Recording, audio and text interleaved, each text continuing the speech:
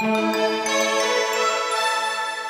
following Knowledge at Wharton podcast is brought to you by Vanguard, offering investments designed to help individuals and institutions reach their financial goals. Visit Vanguard.com. On the clock, are retail salespeople getting a raw deal? Ann Taylor Stores, a New York-based retailer of upscale women's clothing, is using a new computer scheduling system that assigns the busiest and most desirable hours to employees with the strongest sales numbers. Those with less success on the selling floor get far fewer and less desirable hours when new schedules are posted. Building on success in controlling inventory and other retail operations, new software programs are being used to manage another critical asset for stores, salespeople. While the systems can help improve productivity, Wharton faculty and others warn that they are no substitute for hands-on management when it comes to dealing with employees.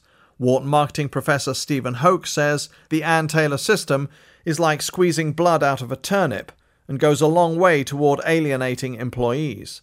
Erin Armendinger, managing director of Wharton's J.H. Baker Retailing Initiative, describes the initiative as a case of something that has its roots in a good idea, but that has been taken too far. The worst of Dilbert. While the softening economy may give employers a stronger hand in employee relations, retailers historically have difficulty attracting and retaining qualified workers because the industry pay scale is so low, Hoke points out. Ann Taylor and the retail environment in general is not the only place where people can work. This system potentially creates a hostile working environment. It's the embodiment of the worst of Dilbert. Hoke acknowledges that Ann Taylor's new scheduling system may be one way to reduce labor costs. It can be self-fulfilling. If you give people just a few off-peak hours, they will look for another job. Maybe that's what corporate executives want.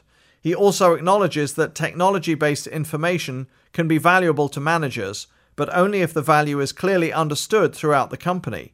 Without consistent buy-in, technology-driven management tools will result in adversarial relationships across all staff levels. Information technology is not a way to overcome weak management, he suggests, noting that human capital management systems must be sold to workers as a valuable tool for all employees and should be accompanied by training sessions. It should motivate everybody, not just the best sellers. It would be nice to couple it with training to bootstrap people who are not as effective as the top performers. Armendinger echoes Hoke's point that retailers are under tremendous pressure to increase sales and cut expenses.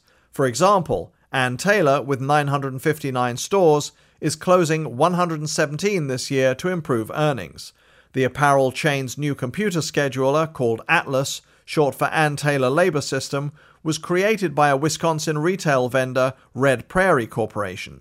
In order to create the system, Ann Taylor spent a year studying labor patterns in its stores and developed time-based criteria for workers. For example, 3 seconds to greet a customer and 32 seconds to fold a sweater, according to a recent article in the Wall Street Journal. While Walmart stores, Payless, ShoeSource, and other major retailers have moved to computer-driven scheduling systems that put more workers on the floor at the busiest times, Ann Taylor has added the dimension of individual sales productivity to the equation. Employees who were interviewed by the Journal say the system has resulted in sharp cutbacks in hours for some employees and has diminished morale. One worker who typically was assigned a regular 34-hour-a-week schedule before the system was installed had been cut back to just 8 hours in some weeks. Computers aren't very forgiving when it comes to an individual's life, one former Ann Taylor employee told the paper.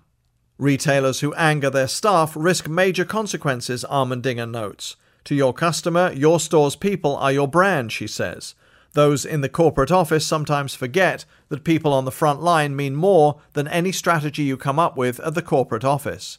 To treat them as if they are numbers is a little disturbing, especially given that employees have their own fixed costs, such as mortgages and car payments, as well as fixed responsibilities which don't always lend themselves to sharp fluctuations in schedules. At the same time, she acknowledges that scheduling is not the easiest task. To have a system that spits out a schedule matching the workforce with the flow of traffic in the store makes sense, but beyond that, you need human interaction to smooth it out and make it something that people can live with. Armendinger suggests that rewarding employees with prime working hours based solely on sales numbers is not necessarily the way to generate better sales over time. The Ann Taylor approach is likely to encourage sales associates to put such a premium on sales that they overpower customers with higher pressure techniques that will backfire. When customers feel a salesperson is not genuine, they feel as if they are a piece of meat, she says. Women do not want to go into a store and be viewed by salespeople as a dollar sign. They want salespeople who will say, "That color's not right. Here, this is better." Now, if it takes an extra 5 minutes, the salesperson will just say, "That looks great." The new scheduling system erodes the relationship between salesperson and client, which is particularly valued by older women, the demographic that makes up much of Ann Taylor's customer base, according to Armendinger. Why would these customers go into the store? They can just stay home and shop online. Videotaping sales performance. Wharton faculty members have been studying human capital management systems in the retail and customer service environment and are finding that the tools have value when used with active and insightful management. Sergei Netesin and Marshall Fisher, both professors of operations and information management, have studied staff scheduling at grocery and shoe stores as well as fast food chains. Customer flows vary in all retail settings, and surges are particularly strong in fast food restaurants, corresponding to meal times. In the case of fast food retailers, there is not a wide range of skills necessary in the labor pool, and each person can be treated as a standard unit of labor capacity. As a result, technology-based management may be more appropriate. In the case of Ann Taylor, however, you have to start thinking more about whether the person is good or not, Netesin says. Hourly sales figures may tell only part of the story. He suggests that retailers in a more sophisticated sales environment might consider recording videos of salespeople at work on the floor to analyze performance beyond the numbers. Retailers too often think of labor as a cost that needs to be minimized without considering its impact on sales, he adds. While cutting labor costs has an immediate effect on results, the impact on sales is less obvious. Last year, Netesin and Fisher, along with Wharton doctoral student Jayant Krishnan, published research that examined the impact on sales of increasing inventory, adding salespeople, and ramping up training. Additional staffing correlated strongest to improved sales figures, with $1 of additional payroll spending contributing to a sales lift of $4 to $28, depending on the location. In the short run, you can reduce employees and feel that nothing happens, Netesin notes, but slowly things start to deteriorate. Customers can't find help, and there's not enough warehouse staff to keep items on the shelves. The price tags are out of order, and people just start buying less. Netesin and Wharton management professor Valery Yakubovich have recently combined approaches from operations research and human resource management to study a virtual call center that relies almost exclusively on information technologies to manage about 20,000 home-based sales agents. Unlike traditional retailers who apply these tools to employees, virtual firms are free to choose a more flexible relationship with their workers.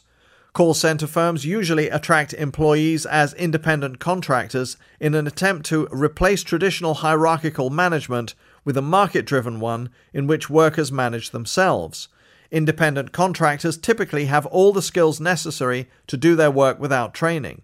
They define their own work schedules. They are accountable only for the outcome of their work, not for the way they do it. Their relationship with the firm is essentially short-term, says Yakubovich. No loyalty, commitment, or job security is expected on either side.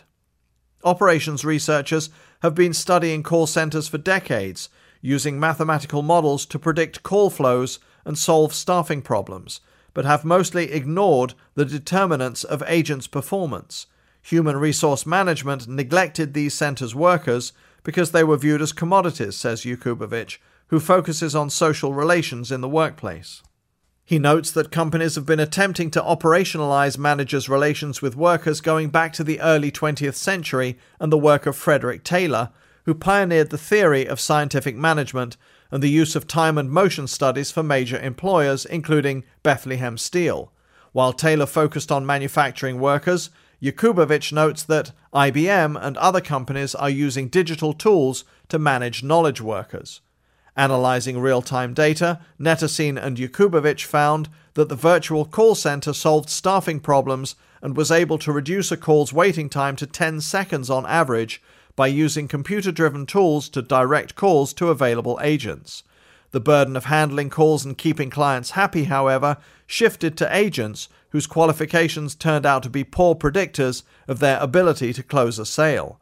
To correct that, the firm now uses a sophisticated performance-based routing system that tracks the pool of agents available to take the call, but also chooses the one who has the best track record on the same product. In related work, Yakubovich found that agents do learn on the job as the frequency of questions for help decreases with tenure, indicating agents' turnover is costlier to the firm than originally believed. The call center tried to compensate for such things as high turnover by creating a psychological profile of the perfect agent and using it in recruitment of new contractors. However, attempts to come up with such a profile failed. Yakubovich says he is skeptical that such profiles can be created for knowledge workers, as IBM and other companies hope. Knowledge workers have many more ways to get the same job done than highly scripted virtual call center agents, he notes, adding that, like call centers, knowledge-based companies will have to spend time and energy selecting, certifying, assessing, and motivating their agents, in other words, managing them. Successful technology-based management practices must be embedded in social relations, according to Yakubovich. Even sales agents working from their homes in far-flung locations wind up forming spontaneous virtual networks, for example, going from company chat rooms to private conversations. These networks can work both toward and against the firm's goals, Yakubovich states. As a result, the firm has experimented with teamwork, peer evaluations, and other tools that will allow agents to take more control over their work in a community setting. Yakubovich advises firms that depend on computer-driven management tools to build human relationships back into their systems to achieve greater buy-in from everybody throughout the organization. Tools like Ann Taylor's scheduling system will fail unless human relationships and networks are also taken into account, he says. This arrangement is more successful than Frederick Taylor's face-to-face scientific management in enforcing performance standards, but the price of turnover is too high, and therefore the emerging organizational form is unstable. For more information, please visit our website at knowledge.wharton.upenn.edu.